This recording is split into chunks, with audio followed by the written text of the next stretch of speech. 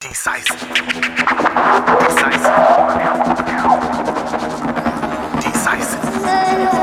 Decisive. Decisive. Decisive. Local and worldwide.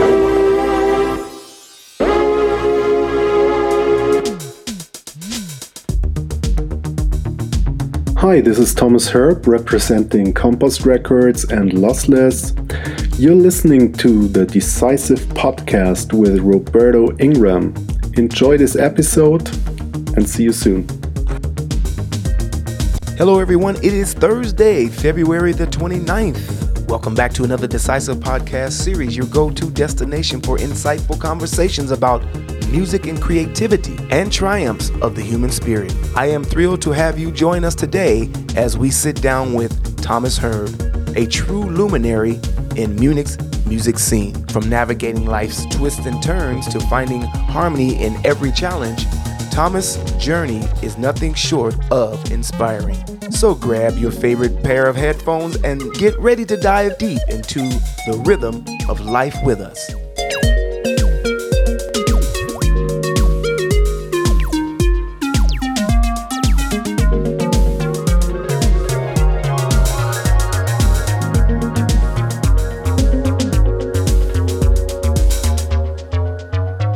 Okay, fantastic. All right, let's get started here. Thomas, welcome to the Decisive Podcast series. Hey, Roberto, how are you? I'm okay. Nice to be invited. I'm glad you're here. I mean, we've known each other for quite some time. That's true, yeah. I think it's 20 plus years, something, 25 years almost. Are we old? Yeah, that's true, but we feel young. Hopefully, at least sometimes we still feel young. Yeah. I personally beg to differ. It's like those years are gone, but I still feel very fresh and good, you know? Yeah. Some people, when you say the word old, I would say old to me is like with walking around with a cane. I mean, yeah, old is like always relative. If you're 20, like a 40-year-old is already old, and we have this Z in Germany. Not only you do, we have C, and if somebody in the club is wishing a track and they come up and say, können Sie bitte schneller spielen? Oder Oh, that's so. It's like, okay, I'm old. But if everybody's dancing and screaming, you feel young again. That's, you know what I mean? You know what I mean? I mean, we're going through this change. I guess COVID has woken up a lot of other human instincts, huh? I mean, we were shut down and we learned more about ourselves and not rushing and hustling, bustling. And how did you get through it all? I mean, yeah, pretty good. I mean, I have a family that I love very much. And like a beautiful wife, a beautiful son, and so we went through this together, like in private life. I mean, of course, it was hard, not being allowed to see any friends, being very careful, visiting your own family, stuff like this. But by the end of the day, it's like if you're very close, beloved and important people are with you, it didn't feel very hard to get through this. I mean, I didn't feel very isolated, to be honest. Work-wise, with, for example, the Compost office, I mean, we tested regularly, and we also went like to the office. Not like every day, but I mean, we were wearing masks. We were really careful, but we went to the office at least once a week or something. And there was also like the security things and stuff like that, taking care about each other. But it was possible to have an exchange and have at least a little social life, you know. Mm-hmm. And I can imagine that people who doesn't have the luxury for any reason, having beloved people with you, or like having an office where you can join or something, that they might have felt really affected and isolated, at least. But on the other hand, I mean, I did a lot of like walks in the nature. I live outside of Munich, so it didn't feel right, like really, oh, I'm isolated in a small room and I'm not allowed to go out anymore or something like this. Mm-hmm.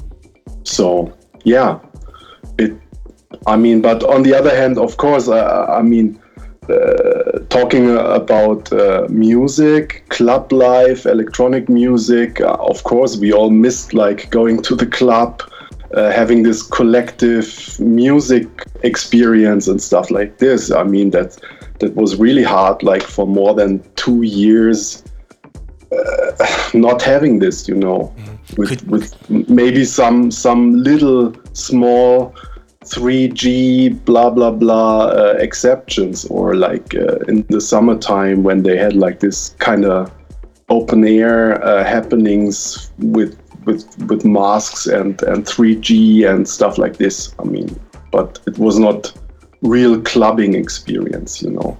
Could you say the downtime was also, in retrospect, kind of refreshing?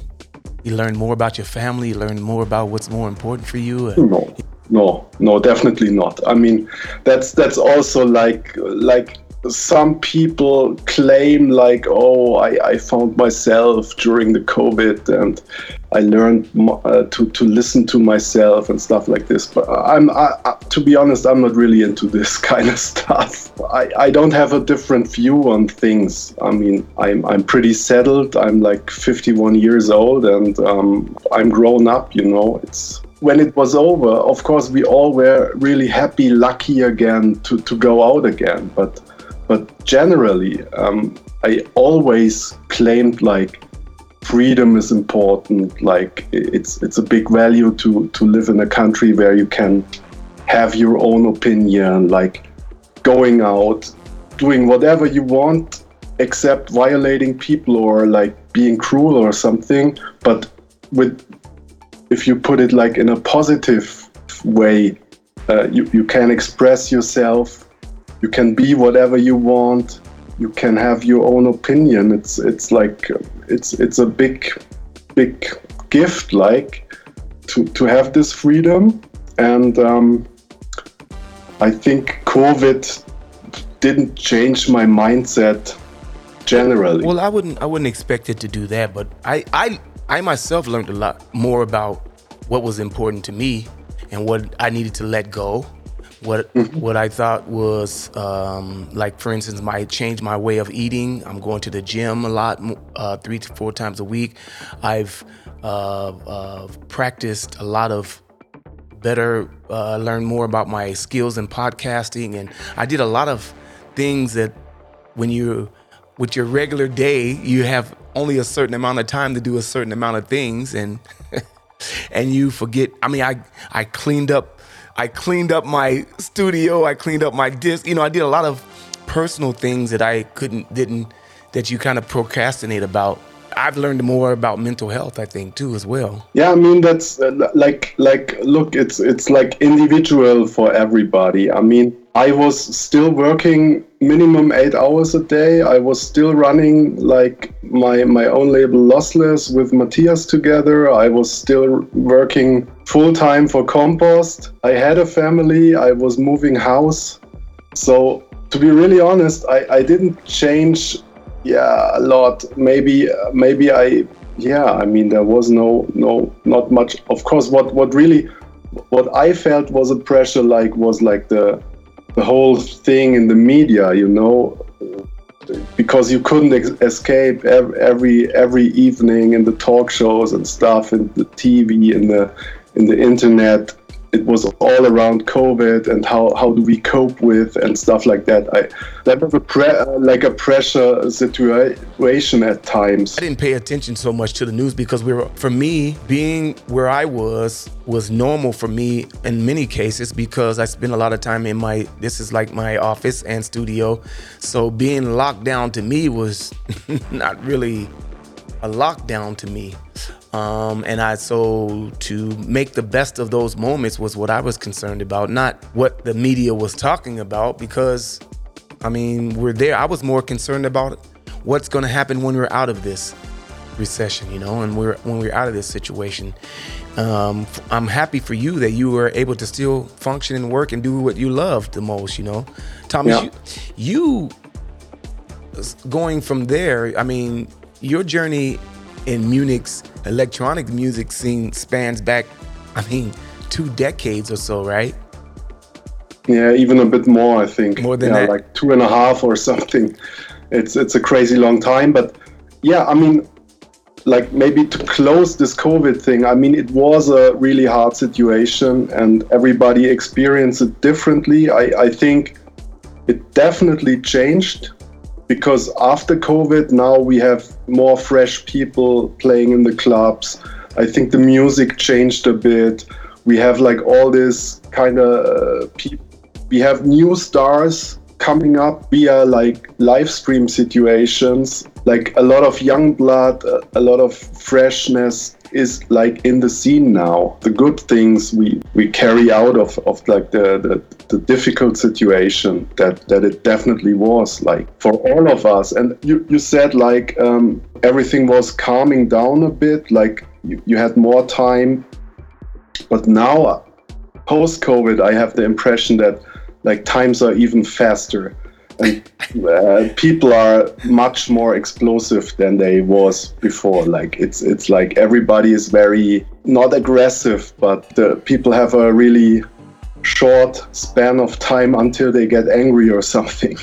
Like in general in life, but putting it on the music business side or like on the club side of things, nightlife side of things, I think a lot of things changed. But everything is possible again, and yeah, everybody has to deal with in a way, and there's also like a lot of fresh people entering the scene, and it's also I think it's always good, like if things are changing, are in the process of change, because then something new, something interesting could happen again. So I mean, I'm 63, so I've been through cycles, and I've seen freshness come and freshness go, and older. I mean, I've seen and been a part of such transitions. So this is not a cycle that I'm unfamiliar with, and so it is nice that we have new.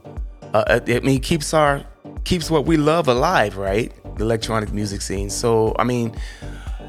Is it music, electronic? I'm more about the music in general, not necessarily electronic. So, meaning that it's a great thing to see that it's still evolving, and music is a way of life for a lot of us, even if you don't want to admit it. I do think that we've created a bunch of monsters full of DJs. Everybody's a DJ now, even grandparents. so I think it's at least some of them in the social media. I'm thinking we've created a beast now, and I think that's a little bit oversaturated. But let's get back to your journey in Munich electronic music scene. Now it's been at least 2 decades or more. Can you take us back to the beginning and share some of your first things that you fell in love with as a DJ and producing? How and when did this all begin for you? When did it begin for me? I mean, it even began for me because I'm a kid of the countryside. You know, I grew up like in a small village, like 130 kilometers outside of Munich. Hee-haw! Close to the Alps. Nice. In a very small village, but I always was like interested in music and recording like top 10 and recording like things from the radio, like we did it in the 80s. You know, there was like not the budget to buy records every week, but there was like the radio, and you were able to record songs that you like, and we were exchanging records at school and stuff like this, recording it on tape. Everybody had a Walkman at that time, like this cassette players, which got a new hype in the meantime. Then I mean, a bit later on, or like when I was like in my early 20s, I really started like collecting records, coming from a more like, indie rock guitar background, to be honest. Because there was like in the countryside I lived, there was like 2 really good clubs. They played more like indie rock, guitar, pop, let's say some new wave, but also like alternative music. And at that time, I really started collecting records, and it was already like then in the early 90s, I would say. Mm-hmm. And techno came up, house came up, but at this time I was more like into more guitar-based music. But then like at some point there came this hybrid kind of stuff, like the trip hop stuff, Kruder and Dorfmeister, then also like trip hop, drum and bass, then big beat, like stuff from the Wall of Sound label. That was like, then on the commercial side of things, you had bands like the Prodigy, Chemical Brothers, stuff like that. And this brought me more closer to electronic music. Yeah. I remember when I came to Munich, and this sound, all those names, those great names that you mentioned, was just saturated in the scene. I remember FM4. Like the radio station from Vienna, which we were able to listen in Bavaria, right? Right. Yeah. So all those names are so, incredible. And what was the club on Blumenstrasse that was featuring this kind of sound? You probably mean like Funky Kitchen, mm-hmm. And then later on like Registratur. That was the clubs at Blumenstrasse, but it was a bit later. Back then, it was also neo soul and a lot of rare groove stuff, and but that was probably like the Into Something club night. Michael was running in the Muffat Café and Muffat Halle. Mm-hmm. For like 10 years, mm-hmm. Together with Florian Keller and Theo Tönnissen. Michael was running this really popular night, and they had a lot of guests like from the UK, from Vienna, from all over the place, and they played they were standing for this kind of left field electronic music kind of stuff. They had Giles Peterson, they had like Crust, they had Chemistry and Storm, they had Kruder and Dorfmeister, they had like they were inviting these people, and this night was, I think, really, really popular at the time, and also like an inspiration for a lot of the young DJs at the time in Munich in the 90s. What do you think happened to the Vienna scene? I mean, to the Vienna scene? Yeah, meaning there was a lot of music coming from Austria. I mean, Vienna. A lot of artists, right? That's true. I mean, they had a really big hype like in the late 90s and in the early 2000s. There was like this type of Vienna sound. Fantastic. Which definitely was propelled by Kruder and Dorfmeister, but also they had a lot of other cool labels at the time, like or artists. Yeah, I mean, as time goes by, I mean, Kruder and Dorfmeister are still there. They're really legends. They're really big. They definitely survived, and I'm not sure. I lost a bit connection to the Vienna scene. I was playing there a lot, like in the late 90s and early 2000s. Clubs like U4. Yep. They had like a gay night on a Thursday night. I played a lot because I had a really good friend who was resident DJ there, DJ M Mall. They also invited me to play at Meierei and all those legendary places. But then I lost connection a bit. But I mean, I'm sure they still have a good scene at the moment. But yeah. Tell me about the early days of Flaccati at Ultraschall and Harry Klein. Those names ring a bell for electronic music enthusiasts. What were some of your most, okay, let me word this correctly. What were some of your most memorable experiences as a resident DJ at these iconic venues? Wow, there was some of them, of course. I mean, in the beginning, like I came to Munich in '98, like to let people know when I was starting my Munich thing, and it took like half a year or a year. Then like Dominic Danieli and Virginia, they were residents at the Flaccati, and they heard like in the office I was working, they heard like Dominic heard a mixtape of mine, and he said, hey, I could introduce you to Tobi Neumann.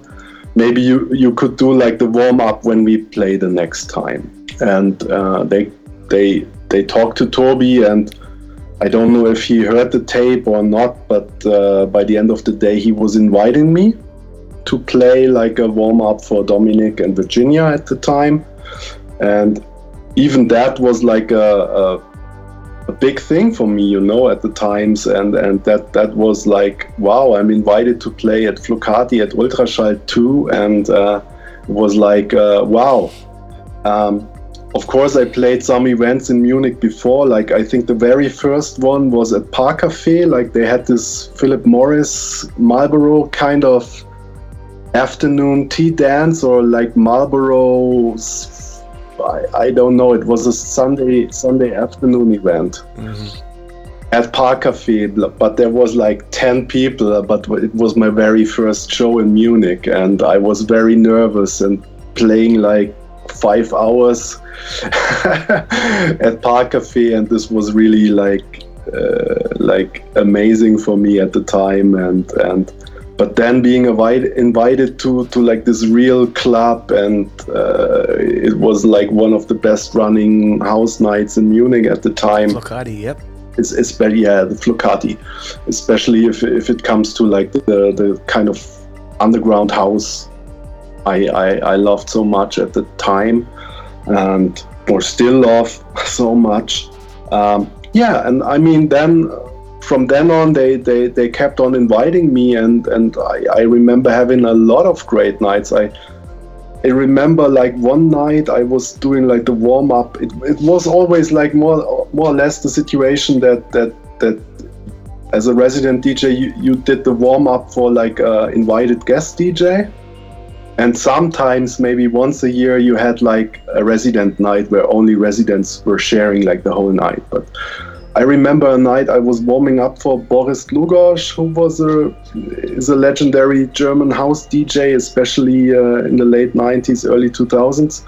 And he, for some reason, he needed to leave after 1 hour again. Like he came in at 2 o'clock, I finished at 2 o'clock, he started at 2, and he, for any reason, he left at 3:30 or something. That means I took over at 3:30 again to a completely packed club, great vibe, and then had like the rest of the night for me. And this was like a great experience, because usually you were waiting until 5, until 5:30, until the guest DJ decided to stop or not, and then you had like the rest of the night until 6 or 7. But then I had plenty of time to a really good time. Yeah, was great vibe there. Nice. Also like I remember like I think it was the week before the closing, I played with Carotte the week before the Ultraschall 2 closing. Yeah, it was like the last, I think the last night with Carotte at Flaccati, at Ultraschall 2, and it was like the last weeks of Ultraschall 2, it was always mega hyped and mega packed, and everybody wanted to like experience like these last nights at the club. And like this last night I played at Ultraschall 2 at the Flucati room, it was like off the hook, you know. People were hanging from the ceiling and stuff like that. It was completely crazy and also a really memorable night. Nice. But I mean, all in all, I mean, all the nights I played there were really memorable. Crazy. And just a good vibe, you know, really open. People were friendly, open, like everything we wish, like also for today and for like future. It was a great family community thing, and it was everyone knew everyone. I mean, everyone knew where to be and what to, you know. It was really, it was a kind of, everybody was on this kind of on the same wave, yeah. Yeah, and it was like also it was nice. It wasn't all about the DJ. I mean, people knew there's good music playing there. We can rely on that club. We can rely on that night, and let's dive in and have a good time together. And that's something we're missing today, I would say, because when it's all about names, if it's all about social media clicks and attention, sometimes like the ideals we had for like club nights or for collective music experience are a bit obsolete nowadays. But I think there are clubs and still situations which this is still celebrated and where it's also like coming back somehow. I mean, I believe like you said, but I think again we're at that cycle again, which is refreshing. So they have to start over again. You broke the good things down, and you restart and rekindling new communication and new, community of music enthusiasts, and all these things take time to redevelop again. So I mean, for me, it's just another cycle that has to be completed again. So I have no love lost for what can happen in the community, in the club, smaller club venues. So. Moving right along, your style is known for like blending like soulful house, techno, disco, and quite of a mesmerizing musical journey, I would say. How do you approach crafting your sets to keep the dance floor alive and kicking? Wow, that's a difficult question. Do you grab tracks and just put them in a playlist and say, okay, this feels good for the night, or is there depending on the venue, do you have a certain way of crafting your?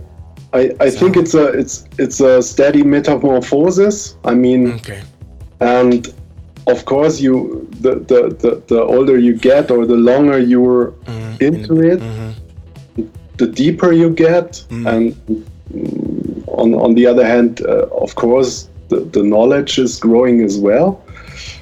But by the end of the day, it's for me, it always comes back to like my really soulful house roots, with which I was starting out which really grabbed me when I more got into house, like in the late mid 90s. I got more into house music, started buying records, and this kind of roots and this kind of seed of the records I bought back then, and the sound I was digging back then, this seed, I would call it seed, is still in me. And even if like my style developed over the years, I mean, it would be so boring if I would stick with one style or one like set of music for 20 years. It's always like a kind of metamorphosis and some kind of sound which is really big at the time is getting like more, with the time it's getting more like a blueprint of itself, or like more generic, let's say. And then there comes new subgenres and new styles which is grabbing your attention. But like the roots in my music is always like, I would say, soulful, American rooted kind of house sound. Okay. And from that root point, I could go different directions. Also, if depends on the night, depends if I play like a 2-hour club set, or if it's a festival, or if it's a small bar club hybrid. But I try to keep it as real and as deep as possible always, and as interesting as possible. Which is authentic and true to who you are as an artist, or? I think so, yes. I mean, yeah. Because trying to keep it real. Because I know house legends that stuck to house for 20 years. So Excuse me? I know house legends that stuck to house for 20 years and not jumped out of the genre, because that's who they are. Yeah, I mean, but it's always like, if you're like, let's say, if you're a star in the scene and everybody knows you, then, and you're booked because of your name, that's different to my situation, because I'm not a big star or something. I could try things, but if you're really like get a lot of money because you're DJ XY, people expect you to present what you're known for, you know. And for this kind of DJs, it's more like a challenge to develop and to change things and stuff like that. And I think a lot of them, especially if they're legends, they better stick with their sound and better stick with what they're famous for. I don't know, I have this theory of artists that you know are capable of doing house can do any other kind of music too, because they're I mean, house has almost everything in it anyway, but if you choose... That's so true. I mean, house is like embedding so much style and is informed by so much influence, like, right? diverse kind of music types. Exactly. And my theory is always the same. If I have artists that I grew up with, I do not question their ability to transform their music or bring other new music in there. That doesn't to me disingenuine them as an artist. I like the fact that they understood something that stands the test of time, and they're to get known of doing something. Because I was listening to also a podcast with Scuba, and they were discussing this topic about how the structure of something is important, and because it's so good at what it is, people are kind of also taking ideas from that genre and incorporating it into something else to come up with something else. So the fundamental base of what house is should stay the way it is. And whatever you do outside of that, it's a basic platform for, growth, which for me is, like you said, subjective to whatever artist. And we keep repeating music over and over again. What's new? What's fresh? What is, I think that's like, that changes, like in the year 2004, like Inner Visions was fresh because they took like the basics of house and transformed it into something fresh, but with a big respect for the past, but like without glorifying the past too much, because US house was really stuck into, like, there was distribution liquidaries, there was bankruptcies, stuff like that. So after 9/11, the whole thing for house, like for the American house scene, changed a lot. And like a lot of distributors went into bankruptcy and labels needed to cope with, and that all affected also like the output of the artists. And I think at that point, like a fresh breeze was, for example, was needed desperately. And it took like 2, 3, 4 years until like, or let's I want to avoid like name dropping, but people like DJ Gregory from France, he really injected some really good freshness. without like destroying the legend of house, or the legacy, you know. There was always a big respect for the roots, but also like people like iCube, Gilbert with the Versatile label. Then like, in the early 2000s, like the Innovation Space, it was like you could, I don't need to do more name dropping. And then like later on, now at the moment, it goes more like back to a more soulful like thing again. If I watch the Teutonics, or like a lot of labels come back to a more like 90s kind of house groove again. They come back to the foundation. The foundation reoccurs itself, and I had to rethink about what that really meant. You must have a foundation and respect and go back to the history. And people are going back, even the young people. The young people are going back to that, which, because for them it's still fresh. Yeah, and for them it's still fresh, and the best records have been made already. Awesome. It's like, that's the point. I mean, so you have a lot of the young DJs digging music at Discogs, what I really understand, because there's such a lot of good music out there since 30 years, and for them it's fresh, and together with some new recordings they put it maybe in a new context, but they also go back to these old recordings. But there's also more to come, meaning that because of that foundation, and to create something new and fresh, it takes time to build this again, and that's for me. And that for me is understood clearly. So I have no doubt that freshness is coming, you know, but it takes time. It takes time. Yeah, I mean, they take inspiration from these old recordings, and like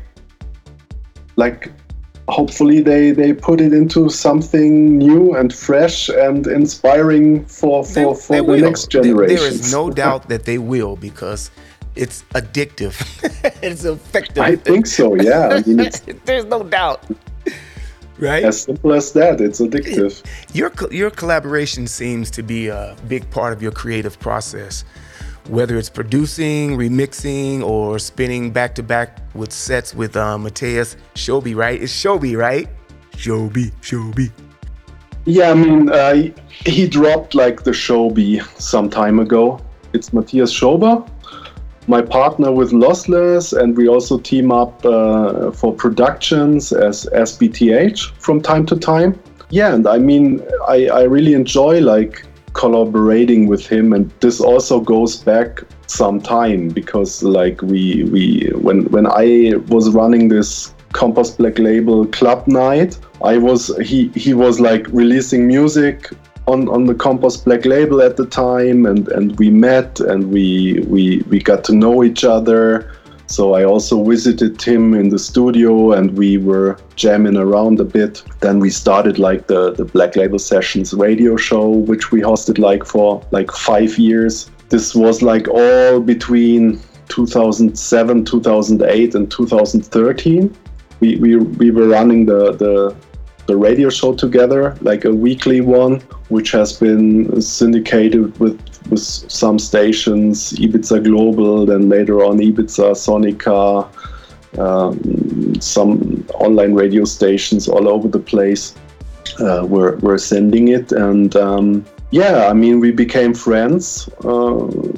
We were in the studio, and then we also like played together at the Compost nights from time to time, and also like started playing some bookings outside of Munich. Then also like we had like the wish like to start our own thing, our own label, our own outlet, and so the idea of Lossless came to the table, and it grew. And in 2014, like we had the first release. Since then, we're also there.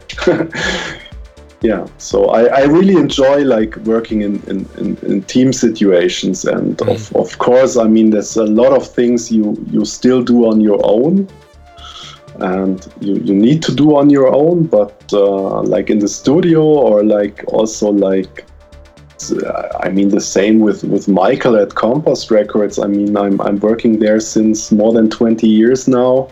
It's like a good team, you know, and I really enjoy being in this team situation, because it also means exchange. It also means there's a second or a third person who is questioning you or your work or your vision or your claims from time to time. And it's also like it leads often to very interesting results and to a good like a teamwork. when you're working with somebody for 20 years, building that relationship for so long, I don't know if it's about a question of your you know, what did you say? I don't know if it's a question about whether or not they believe you or not, but you're trying to produce the best product. And your team members, what do they bring to the table that make you such a valuable team? You need really to burn for this you are working on. As more people you have in the team that are really burning for it, it's the better it is. And that's how, like, I mean, Compost is Michael's label and it's his achievement. I mean, it's 30 years of Compost now. It's such a big achievement, and I really adore him for his energy and for his like forward-thinking attitude to keep on and on and on. Why does Michael keep you on the team? What do you bring to the table that's so valuable to him? That's a question you need to ask Michael. What I wanted to say, I mean, if your team has a big passion for music and for the you're not in for the money, you're not in for like the fame or something. It's about the passion about music, and I think that's on the one hand why there is 30 years of Compost existing, like, which is a good big achievement for an indie label, and on the other hand, it's maybe why Michael is keeping me in the team, because he knows that I have a big passion for the thing and for the music. And yeah, maybe there's a possibility you ask him because I can't answer him. You know? I think what I was trying to alleviate to was the power of a team effort. Mm-hmm. You've been with Compost for 30 years. That's incredible. Love it. No, I'm not. I mean, Compost is there for 30 years and I'm there for 20. Okay, still, I don't care, 20 years. 20 years is still a long time. And to have this cohesiveness between you guys, I was trying to get at what makes it so good. You guys team so good. That is amazing. That is amazing to know. I've always loved Compost. When I first came here, I remember Atomic Cafe and a few other things and really influenced by that. And so what I was really trying to get at, I didn't want to get personal. I was just kind of this team elements that keeps you guys, you know, driven is what I was trying to get at, you know? So, and I think you answered it. And this is not only something for Michael, I'll get with him in another interview. This was something personal that you also bring to the team, which is very important, that you feel that you learned over the years, you know? Yeah, I think it's like, of course, it's like sometimes it's hard work, it's discipline, but it's always driven by a big passion for music and for keeping it up, you know. We're very lucky and happy to have like always had like good colleagues and co-workers and stuff. And of course, like what would we be without the artists who are contributing to the label, who are believing in the label for years, and I mean that's of course like the most important part of it. I mean, without the music, without the artists who want to work with you, you would be nothing, because you wouldn't have anything to release, you know. Thomas, the Munich electronic music scene has evolved significantly over the years. How have you adapted your sound and style to stay relevant while staying true to your musical roots? We talked about that change. I mean, there was hard times at times, like when I mentioned like the early 2000s, when house went down a bit, and then you had this minimal stuff which was not easy to me to adapt. Even if there's now minimal records that I really love, I mean, labels like Perlon or stuff like this, you discover that at times then, and you dive into it, and then you listen to a DJ ideally who is playing it the whole night, and you say, okay, now I understand it. And then you had this electro clash kind of stuff, which was also like more like an enemy for what I'm coming from. But like then, of course, then you have people who bring a fresh breeze of air, and then you jump on that. And I think it's like a metamorphosis. You always come across fresh new music which is really talking to you and which is inspiring. You get more into this artist or into this label and try to integrate it in your sets or in your listening behavior or whatever. And all that again leads like to something which you are like producing when you're in the studio, or if you record a podcast, or if you play a set. It's like a lot of music which is talking to you and which you try to combine or to put into something new again. So, as a DJ with deep connection to your audience, what are some key elements you look for when selecting tracks for your sets? Are there any key elements? Like let's say for Pimpernel, I guess you're resident there now. How many residents do you have now? No, only the one at Pimpernel. I play there twice a month, and I really enjoy it because it's always beginning to the end, or like in like 90% of the cases you play alone. Like you start at 10 o'clock and you finish at 7 in the morning if you play the weekend shift. So it's 9 hours. Nice. Need a big fundus of music for such a night.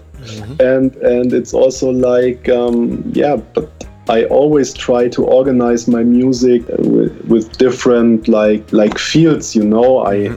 That already goes back to the 100% vinyl times when I went to play out. I had like 10-15 records in the case, which are really soulful, song structured. Then I had 15-20 tracks which are more dubby, more functional, but still soulful, but more like where I play more the dub versions of it with vocals but reduced. Then I have like more techie stuff. Then I have like maybe 15 techno records. Then I have 10 disco records. And back in the day, I always tried to like, because I once read an interview with Tony Humphries, and he said, which was really inspiring to me, he has two sections in his record case. The girls sections, which is more songs, and the boys sections, which is more tracks.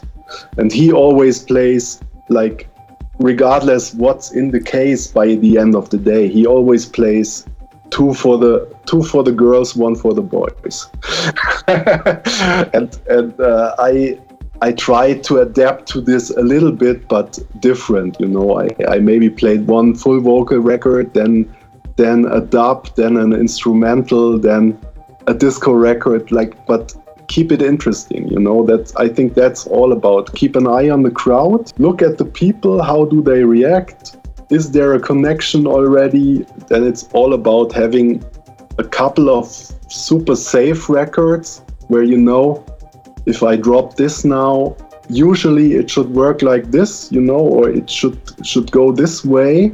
And if it's the case, this gives you like some security, and then you play the next track, and then so ideally I always try to come to a state in my mind where there's a connection with the people on the dance floor, and I have a state in my mind where I'm already like 2 or 3 tracks ahead, which is ideal. Right. Because then you have like, you play a certain track and you have like the idea for the next one and like the the one afterwards. So you're able to keep it interesting, and it's not always like okay, what should I play next? What should I play next? I mean, this is like, that's also a unique way of doing it for a long evening, right? yes. And but to do that, and to do that safely, talking for me, it's more like being well organized, because then I know now, like, the over next tune should be more techy. And then I go like to this 20-30 tracks which are more techy. I select the right one, right. You know, and usually I find it then. But if I don't have an organization, if I have like 1,000 tracks in one folder, it's like a chaos. And so it's also like part of the job as a DJ is like having a good pre-preparation. And sometimes if it's, I mean, 9 hours are so long, but if you only have like 5 new tunes which are really talking to you, or if you have a rediscovery, you say, oh God, this tune, I haven't played it for 10 years, but tonight I'm gonna play it. So you have this kind of like, yeah, I for example, I have a folder on my stick which is called Recall, where I put, like, from time to time, I put a couple of tracks where I go through my collection and do some research, and then I always find like 2 or 3 tracks which could work again, which I think, wow, this should be played again. Known or unknown could be a classic, but doesn't have to be a classic, you know? Yeah, of course. And then I have that in my bag, and it's good, and I enjoy to play it out, and like to, yeah, I mean, DJing is like a lot of head work, I say. And sometimes you're 3 records ahead and really happy about like your inner flow and like the connection with the crowd and stuff, and then there's one person showing up having a stupid question, or like you're in a good state of mind and you think you're with the crowd and everybody's happy, and then this person says, hey, can you play harder, or can you play, I don't know, whatever, and then all is gone, you know. You need to reset your mind and think about what was like the over next tune. Oh God, I lost it. And these are the situations which you also need to cope with and find a way then. Yeah. So technical skill and intuition. I think, yeah, intuition and like playing good tunes is more important than the technical skill, but the organization, pre-preparation, and yeah, like having like a it's like a toolbox, you know. By the end of the day, I mean, of course, like the tunes, the songs, there are not tools because they're much more. But by the end of the day, you need to know where is this a love song? Is this a dramatic song? Is this a techno track? And if you search like the dramatic song, you need to have 10 dramatic songs, which and you find the one which is fitting like in this situation. And this is more like a tool work, you know. It's pre-preparation. I think all the above apply, and I think technical skills save your life, meaning that it's not how you mess up, it's how you get back on track, and having those technical skills to be able to manipulate music in a certain way. For instance, one of my favorite that does it well is DJ Bone. So all of those above comes down to technical skill and intuition, which again is different per artist, right? And how they've experienced how they actually work. Moving on, looking back on your career so far, what's one memorable or achievement that stands out particularly meaningful for you? Oh, that's a tough one. I mean, there's one particular. Or it could be a milestone that, you know, you had a night where you went to Paris and you played and just everything just went perfectly. Is there anything that stands out to you? I mean, talking about label-wise, it's definitely like what we achieved with Lossless yet, like because that's like Matthias and my baby, you know. It's of course Michael from Compost is involved as a third shareholder in Lossless, but A&R wise, he's more in the background, and I'm really happy what we achieved with the label yet, without like overhyping it or like without buying in big names and stuff like that. It's more like it was a natural growing thing, and we have like a bit more than 30 releases now, and this fact makes me really proud that we achieved that with our hands and our energy, and that there's still a lot of people out there, or there's a lot of people out there who are following us and supporting our music, and that's one thing. And like gig-wise, I mean, like in the last years, I mean, it was like last year we had a party with Compost at Heideglühen in Berlin, which was really, really nice vibe, and like really, really great venue as well. They usually they really do a really good booking, and so they have a very good crowd, and we had good vibes there, and from beginning to the end, and that was like, yeah, great party.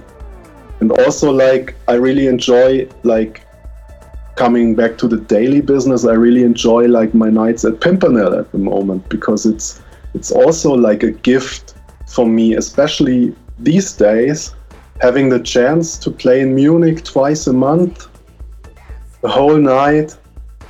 Yeah, it's like a gift, you know, because not everybody has this or is able to do that, and I really enjoy it at the moment. Because I think I still have a lot to say, like music-wise or as a DJ. It's still big fun for me, and yeah, it's also a gift. It's great that you had this opportunity to express yourself, and I'm excited for you. Finally, what's next on the horizon for Thomas Herb? Any exciting projects or collaborations we can look forward to? Yeah, there's a couple. I mean, on Lossless, we have a new Atelier album cooking. Or no, it's not cooking, it's ready. I mean, we're gonna release it in May. There will be 2 lead singles ahead. That's really, really interesting. Then we have another project on Lossless from a guy from Switzerland, young talent. He's called Godot. He's got a really good record. Matthias and me are currently working on a remix for that recording. It's also supposed to come on Lossless later on this year, hopefully. That's very promising. And of course, like we have on Compost, we have a lot of things cooking. New record from Enzo Elia, new record from the Future Sound of Crowd compilation is dropping next week. Don't know if you received the promo. Then I did. Then currently there's this Thomas Guido and Jimmy Tenor. Oh, Jimmy Tenor! I got the promo. Beautiful, with a really beautiful aerobic remix. He changed. Which is also like so good. Yeah, like there's plenty of things cooking, and yeah. we keep it up, I would say.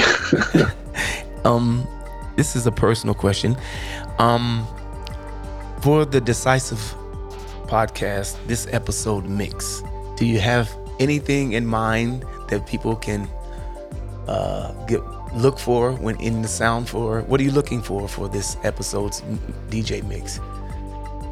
Yeah, I mean, I selected a couple of tunes, but I still need to see how to bring it together. And of course, there will be some unreleased Compost, there will be some unreleased Lossless, but there will be also like lots of tunes I currently love. So I think it's more like a picture of my current favorite 3 tunes, I would say. Awesome. I'm looking forward to hearing. I want to see where you are these days currently. And I want to thank you so much for taking the time. I know I was pushing for an earlier date, but that's fine. To me, I'm glad we got it through for February. because this is the second podcast of the month, and that's great. And I'm looking forward to seeing your mix. Thank you so much. That wraps up today's episode, folks. We hope that you enjoy what we delved into. I mean, the podcast that I try to get through is about life, not only about music, about the artist, about life, the struggles. I love the struggles and the successes. I love how to make the podcast and the DJ and the creator human, you know. I think this is really interesting topics from each and every other person. It's different, you know.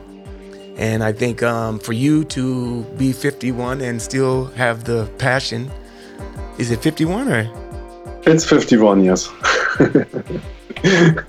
Yeah, I mean, I really enjoyed the conversation. I mean, it was extensive, but I really loved the questions, and I'm happy to be part of your series. Yeah. I really wanted to take this moment for us to catch up because we've known each other for a while. Yeah, that's true. And I'm going to make a point to get down to one of your long sets at Pimpin'. Yeah, hopefully. Drop by whenever you can. I would be happy. Thank you so much, Thomas, for your time. Thank you. And with that, we conclude another enlightening episode of the Decisive podcast series. We hope you found inspiration in the melodies and insights shared by Thomas Herb today. Remember, every beat holds a story, and every challenge is an opportunity to grow. Keep tuning in, keep chasing your passions, and never forget the power of your own rhythm. Until next time, stay decisive, stay creative, and keep the music alive. Peace.